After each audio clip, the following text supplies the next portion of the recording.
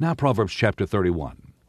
The godly woman. Perhaps nothing humbles one more than a godly mother and a godly wife. Such a woman is at the same time a source of awe. The exclamations in chapter 31 are affectionately reproachful. The mother reminds her son of truths she has taught him, and the shame that will come if that instruction slips from him. I am convinced in my heart that a Christian home is the most heavenly thing our eyes can look upon until we reach heaven itself. My mother taught me things, wonderful things I've never forgotten, and that are a part of my life today, though she is in heaven. For example, she taught me that to be successful in anything, I must obey the moral law of God. Then he goes on, Solomon, and those who join with him in this group of sententious sayings, to talk about the virtuous woman. The virtuous woman is a very rare object. The virtuous woman, who can find her? He asked. She is of infinite value. Her husband can safely trust in her. She's a one-man woman. She cohabits with and is committed to one man for one lifetime or until death parts one of them from the other. Her husband never has to wonder about whether she is unfaithful to him. He will never have to hire a detective to check up on her movements. She is trustworthy. It's wonderful to know someone who wants to do you only good. You can really relax around a person who is loyal to you. No wonder she's trusted by her husband. Infidelity destroys the commitment to doing a partner good. Love wants to do good. Jealousy and mistrust want to hurt and wound. Solomon said, "Love is strong as death. Jealousy is cruel as the grave," in the Song of Solomon 8, verse 6. Love, like death, is irrevocable and irreversible. You cannot buy it and you cannot kill it. Jealousy is a tragic problem. I think we're all capable of jealousy. When men and women go outside of marriage for affection and sex, they prove they cannot be trusted. The fruit of that deed in the life of the abandoned partner is often jealousy, and oftentimes jealousy leads to crimes of violence and anger and hatred.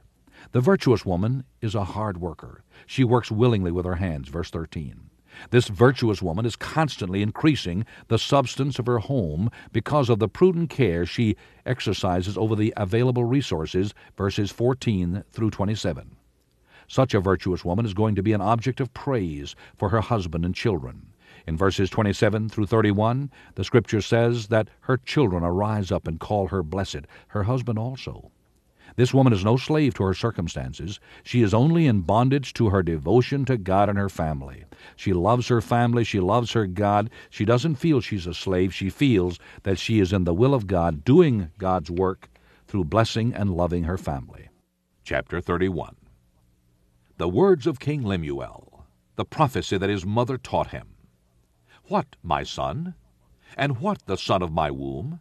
And what the son of my vows? Give not thy strength unto women, nor thy ways to that which destroyeth kings. It is not for kings, O Lemuel, it is not for kings to drink wine, nor for princes strong drink, lest they drink and forget the law, and pervert the judgment of any of the afflicted. Give strong drink unto him that is ready to perish, and wine unto those that be of heavy hearts. Let him drink, and forget his poverty, and remember his misery no more. Open thy mouth for the dumb in the cause of all such as are appointed to destruction. Open thy mouth, judge righteously, and plead the cause of the poor and needy. Who can find a virtuous woman? For her price is far above rubies. The heart of her husband doth safely trust in her, so that he shall have no need of spoil. She will do him good and not evil all the days of her life. She seeketh wool and flax, and worketh willingly with her hands. She is like the merchant ships. She bringeth her food from afar. She riseth also while it is yet night, and giveth meat to her household, and a portion to her maidens. She considereth a field, and buyeth it. With the fruit of her hand she planteth a vineyard. She girdeth her loins with strength, and strengtheneth her arms. She perceiveth that her merchandise is good. Her candle goeth not out by night. She layeth her hands to the spindle, and her hands hold the distaff. She stretcheth out her hand to the poor. Yea, she reacheth forth her hands to the needy.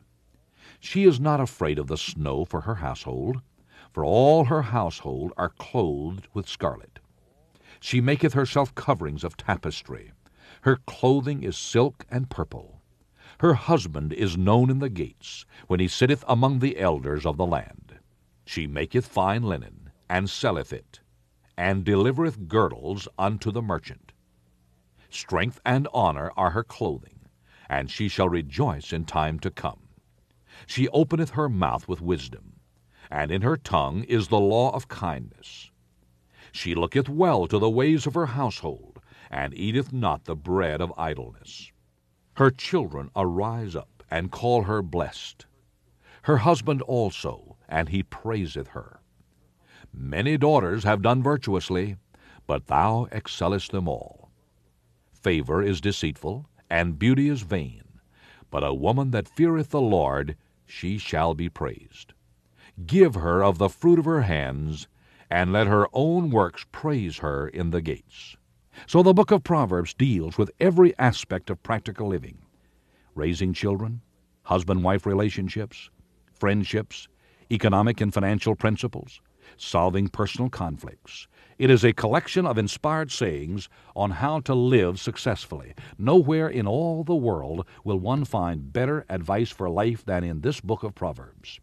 I read one chapter in the Proverbs every day of my life, along with the rest of my Bible study and reading. That takes me through the Proverbs once a month, every month. The book of Proverbs extols the Judeo-Christian virtues of honesty, morality, fairness, justice, work, prosperity, compassion, free enterprise. Proverbs is a book that has stood the test of time. For nearly 3,000 years it has remained the greatest repository of wisdom in the entire world. And I would challenge you to read it, at least some of it, every day of your life. Read it, study it, memorize it, and live by it. And these Proverbs will do you good.